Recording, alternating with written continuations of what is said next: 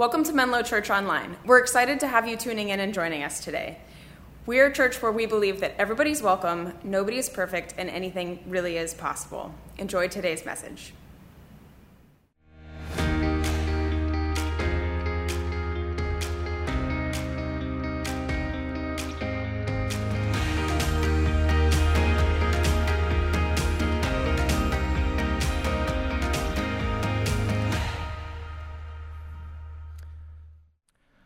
Imagine for a moment that you are God.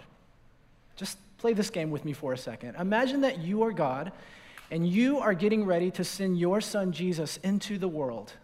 You're going to send him down into the world, and this is the moment you've been waiting for ever since the fall of Adam and Eve in the Garden of Eden.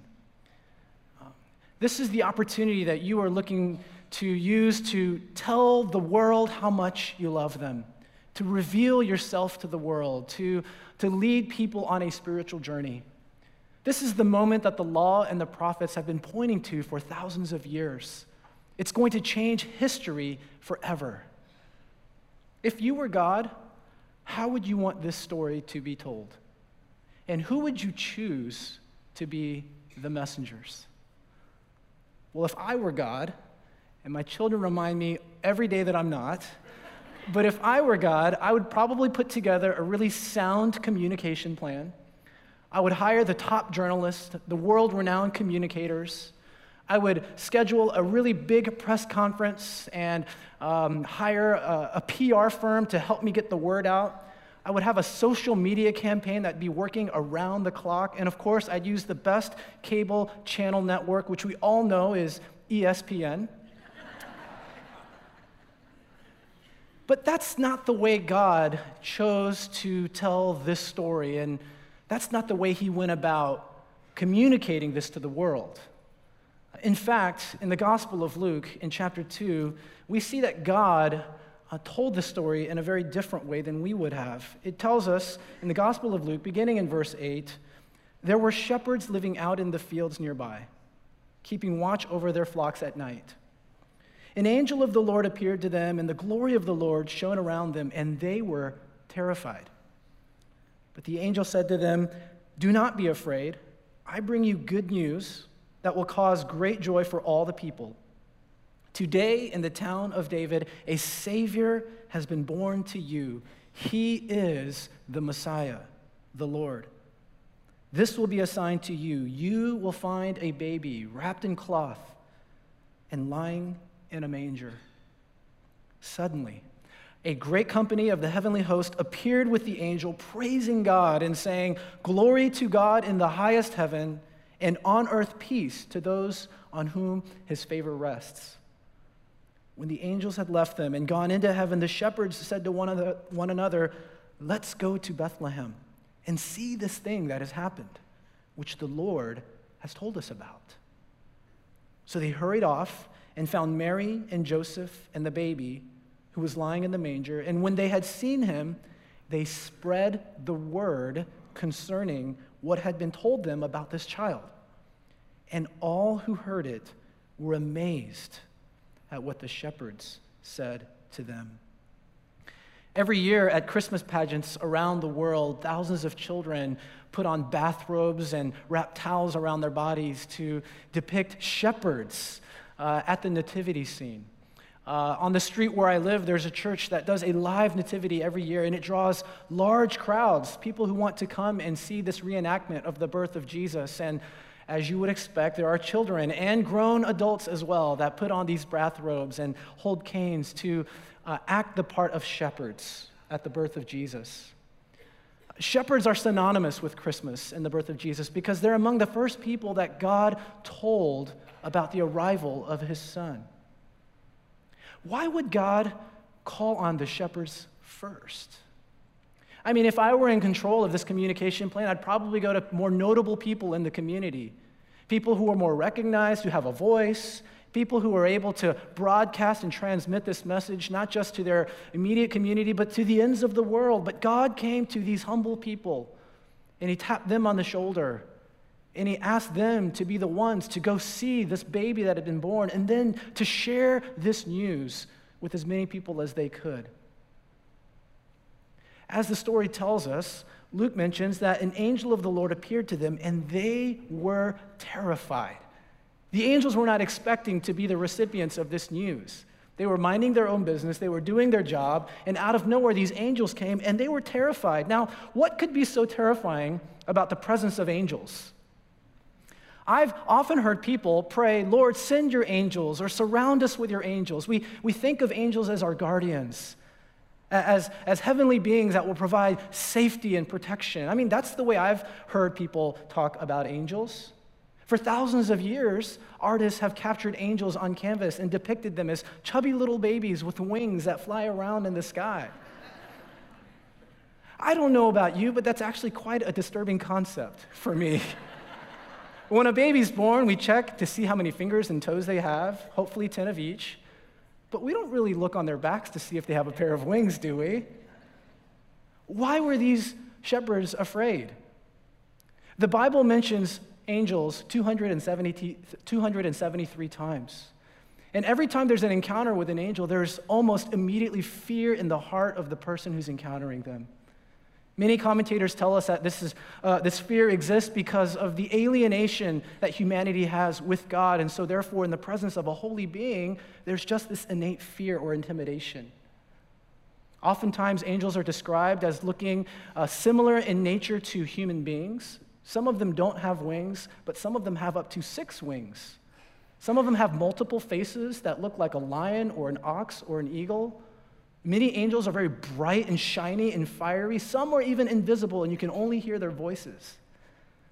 So if this is the way the scriptures describe the angels to us, I think I could realize why I would be afraid, scared out of my pants, if I was in the middle of the night out in a field and a bunch of these angels came to speak to me. I would also be terrified. But listen to what the angels tell the shepherds. They say, "Do not be afraid. I bring you good news that will cause great joy for all the people. Today in the town of David, a Savior has been born to you." The angels say, "Do not be afraid." The word there that's used for good news is the Greek word euangelion, which was a very special word that was usually only used to announce the arrival or the birth of a king or an emperor like Caesar. This wasn't the kind of word that you would put on a postcard to tell all of your friends that you have a newborn baby. This was an exclusive word that would usher in the arrival of a king or a savior or an emperor of their people. And the angels use this word to say that a Savior has been born to you in the town of David in Bethlehem. The reason why the angels are telling the shepherds not to be afraid is because they bring good news. A Savior has been born for you and for the world. And this is news that will bring great joy to all who hear it. And so the shepherds receive this message, and they go to Bethlehem to see for themselves this baby. And we're told that they then go and they share this message, and everyone who hears this message is amazed. This was a very early spiritual conversation that God enacted around the birth of his son to shepherds that were watching the flocks in the fields. This Advent, we're in this series called Real Talk, which is about discovering the joy and the delight of spiritual conversations. And as followers of Jesus, part of what we're called to do is to share our lives with others, to share our story, our testimony, our witness, to share it in a way that might help others to see the goodness of who God is, the difference he's made in our own lives. And we can use words, or we can use actions, or we can use both. Last weekend, we had a special guest with us named Don Everts, and Don has written and done a lot of research around the state of spiritual conversations, and what they have found is that the frequency of spiritual conversations taking place today are lessening. They're trending down and to the right. Fewer and fewer people are engaging in spiritual conversations with anyone, or any kinds of conversations, even those that express doubts or questions. And so as they've asked people about their experience with spiritual conversations, they've come across a few reasons as to why they think people are not engaging in these conversations as much as they used to. And they've identified what they've called 5 myths to spiritual conversations. These are 5 reasons why people like you and me might not enter into a spiritual conversation. It's a preconceived notion that probably isn't true. And so with the time that we have left, I'd like to go through some of those myths and try to debunk them together with you so that maybe we could be a little bit more encouraged, like the shepherds, to not be afraid and to share this news that will bring great joy to the world, that a Savior is born. The first myth that Don shares is that spiritual conversations happen in special places, in special circumstances, with special people. We tend to think that spiritual conversations happen in the church or during a church service or maybe at a retreat center or on a mountain peak. And they usually happen during someone's life when they're going through a major crisis, or maybe they're experiencing an epiphany and they want to talk about it with someone. And that someone, usually we tend to think is a pastor or a priest or a church leader like Frank or myself. Now, those are the people that can have the spiritual conversations. They know what they're talking about. They went to school. They've studied this stuff. That's what they're paid to do. And so we sort of just say, that's not my job. That's a special person's job. And those usually happen in special places at special times. But when people were asked about when they had these spiritual conversations, most of them said, well, it just happened during the course of everyday life, at a soccer field, in the office, at the dinner table, in the car. I've found the car to be a wonderful place to have conversations with my 2 teenage boys. It's easy to just be in the driver's seat and looking ahead and talking to my sons. And most people said the people they preferred to have the spiritual conversations with were someone they knew well or very well. 9 out of 10 people said they would look forward to having a spiritual conversation with someone they knew well or someone who knew them well. In fact, the top 3 people that were noted in the survey were a friend, a spouse, or a child, one of their children, that they'd like to have a spiritual conversation with. At the very bottom of that list was a stranger. You see, people are eager and open to having spiritual conversations with people they know, with people they trust, with people they feel a safe connection with. And so chances are there's someone in our lives, there's someone in your life, someone you know, maybe someone in your family, or maybe your neighbor across the street, or a good friend, or a coworker, that is just one conversation away from moving toward God. And you might be the messenger that God is nudging to be the bearer of that good news. So that's the first myth. The second myth is that spiritual conversations are serious and somber. They're these awkward, uncomfortable conversations. And so who wants to be in a situation like that? Now, of course, any kind of conversation could lead to an awkward moment, but the studies show that in these spiritual conversations, they don't have to be these serious, somber events. In fact, a common occurrence when people were asked what they experienced in a spiritual conversation was laughter. That was a common experience that people had. In fact, the top 3 emotions people said they felt during the course of a spiritual conversation was joy, peace, and exhilaration. They don't always have to be these serious, somber conversations that are uncomfortable and awkward, and when can I get out of this? But oftentimes they can be very life-giving and fun and joyful. Remember, when the angels came to the shepherds, they say, share this good news that will bring joy to people, that will bring peace on earth. And so if we tell ourselves that these conversations are really serious and awkward and uncomfortable, of course we will never enter into them. But if we're reminded not only through the gospel account, but also through the testimony of other people who've told us what they've experienced, maybe we should be more encouraged or apt to embark on these kinds of conversations with the people that are in our lives. In fact, psychologists say that conversations that are superficial and surface level rarely lead to deep, meaningful connection or joy. It's when we talk about the things that matter, the deeper things of life, people feel a connection, a depth, an empathy for one another. And what topics could be more authentic to who we are than things like faith and hope and love? These are the kinds of things that God has blessed us with that we can share and talk about when God nudges our hearts. Another myth that Don describes in his book is that in spiritual conversations, I need to be able to give all the answers. Right? How many of you are afraid that if somebody asks you a question about the Bible or about what you believe, you might not know the answer? Well, I've got a confession. I'm afraid too. And I've gone to school for this stuff. But I know that there are just so many questions out there that I just don't have the answers to. And if I'm afraid that I'm going to be asked a question and therefore not enter into a conversation, then I'm not giving myself the opportunity to actually connect with somebody. Because what they found in their research was that most spiritual conversations were filled with questions, more so than answers. And skeptics actually appreciate a response from a Christian when they say things like, honestly, I don't know the answer to that. That's a great question. Rather than trying to fumble through and give a pat answer to every question someone tries to ask about what we may believe. Maybe you're here this weekend and you wouldn't consider yourself a Christian and you're a part of our community. We're so glad and grateful that you're here with us. But I wanted to let you know that we have an experience here that we do a couple of times a year called Alpha. And Alpha is really an exploration about the Christian faith. But Alpha is not designed to provide answers for people with questions. Alpha is really designed around a series of questions over the course of 11 weeks.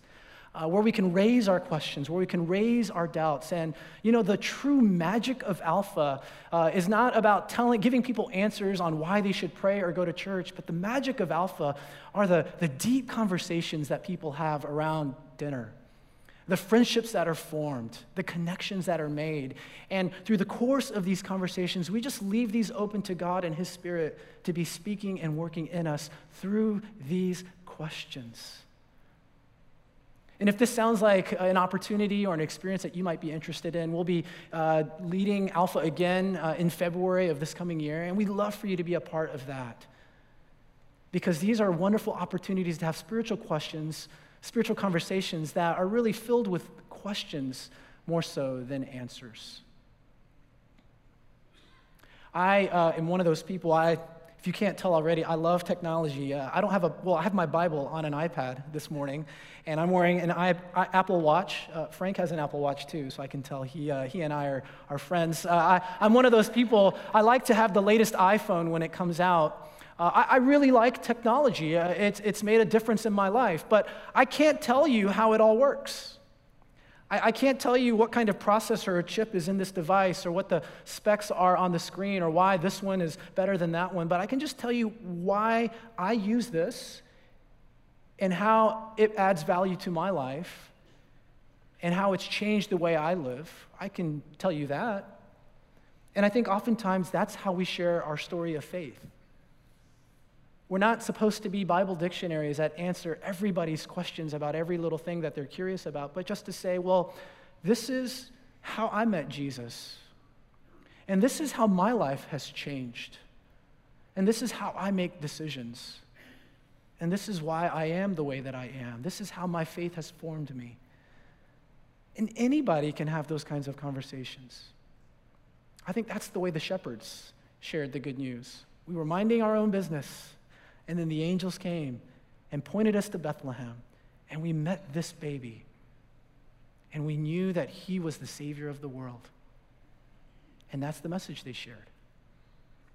Another myth why we are apprehensive around spiritual conversations is that they involve conflict. And if we get into conflict, that just ruins everything. And I know a lot of people tend to be conflict averse. There are very few people I know that actually enjoy getting into arguments and having conflict. But if you think about it for a second, almost any kind of conversation, much less a spiritual conversation, can lead to conflict, right? I mean, just ask my brother. We have argued about anything that you could possibly argue about. One of the dumbest arguments we ever had was over shoestrings. We argued over shoestrings. Which shoestrings are better, flat shoestrings or round shoestrings? And we went on and on and on, and we got into a fight over shoestrings. If you talk about anything of substance, you could potentially get into an argument with somebody. I mean, think about it for a second. If you were to have a conversation around politics, how often, what's the percentage that might lead to an argument? We're thinking probably like 90%, right? I'm pretty sure that's going to lead to an argument. What about a conversation around sports? Who's going to win the Super Bowl or the World Series or the national championship? I would say odds are 50-50, depending on are they, a fellow fan of your team, or are they a rival? Depending on who they are, 50-50 chance that you could argue over who's the better team or who's the better player. Spiritual conversations, they found, lead to conflict about 20% of the time. 1 out of 5 conversations. Now, any conversation could lead to conflict, but in our minds, if we think and assume that every time we enter into a spiritual conflict, it will only end in a fight, then we're mistaken. It's a myth. Spiritual conversations are not about arguments that are supposed to be won or points that are supposed to be made, but an opportunity to savor a relationship that God has brought us into, to listen, to learn, to share, to be generous with our story and with our lives. It's oftentimes how we have the conversation and how we enter into the conversation that can make a difference. If I go in with my jaw clenched and my brow furrowed, I'm going to convince this person why they're wrong or why I'm right. I'm probably going to get into an argument. The emotions will arise. But if I go into a conversation or if I'm entering into a situation with humility and peace and just share my story, odds are, at the end of that conversation, I'll have a stronger friendship with somebody more than anything else. And who knows, maybe a seed could be planted in the course of that conversation. The last myth that Don talks about in his book is that spiritual conversations are burdens that are painful and regrettable. Now, if spiritual conversations are those activities that everybody who knows everything about the Bible, who love getting into fights, who are awkward and disrespectful, then, I don't think any of us want to be a part of a spiritual conversation. But if a spiritual conversation is an experience that can produce joy and peace and laughter, if it's really about asking questions and sharing our own doubts and just sharing our stories, if it's more about listening and receiving what other people think and have to share, if it's about trusting that the goodness of God will be revealed if we simply let our lives speak, these are precisely the kinds of conversations and experiences we should be open to, that we should look forward to, that we should be expectant of. Paul writes in Romans chapter 10, he says, "How can people call for help if they don't know who to trust? And how can they know who to trust if they haven't heard of the one who can be trusted? And how can they hear if nobody tells them? And how is anybody going to tell them unless someone is sent to do it? That is why Scripture exclaims, 'How beautiful on the mountains are the feet of those who bring good news.'" You see, Paul is reminding us of our responsibility that we are the sent ones, and that a spiritual conversation is a gift and an opportunity. It's part of what it means to be a follower of Jesus, to share our lives and to share our story.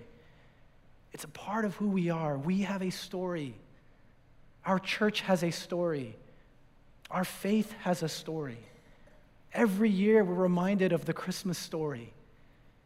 We have a great story that will bring joy to all who hear it. And this is a series about not missing out on the joy of sharing that story. I want to close with this story. A few years ago, my family and I, we went on a vacation, and we tried out one of those all-inclusive resorts. Have you ever been to an all-inclusive resort? It was such a good idea for our family because we've got 3 boys who just don't stop eating. And this meant that all the food was included, and they could eat as much as they wanted, anytime they wanted. And it was a beautiful place. And every day in the afternoon, I would be reading a book by the pool, and I'd look out onto the ocean, and I'd see sailboats kind of going by, back and forth, people just out enjoying the water. And it was especially beautiful at the end of the day as the sun was setting, and you could just see the silhouettes of sailboats. And I remember thinking to myself, oh, that must be nice. That must be a lot of fun. That must be pretty exhilarating to be out on the water, on the edge of the horizon. If only I could try that, but it's probably expensive, or you probably have to be trained, or I'm sure there's a long line for that. So every day I just kind of talked myself out of trying to get on a sailboat. On the last day of our vacation, the day before we left, our family, we just sort of took this walk together along the beach. We were looking for a great place to take a family photo. And as we got to the edge of the property, we came to the place where they have all the sailboats up on the shore. And so out of curiosity, I just went over to one of the guys and I said, hey, I'm just curious, what would it cost to be able to get out on one of these out onto the water? And the guy said, oh, sir, this is included in the cost of your stay.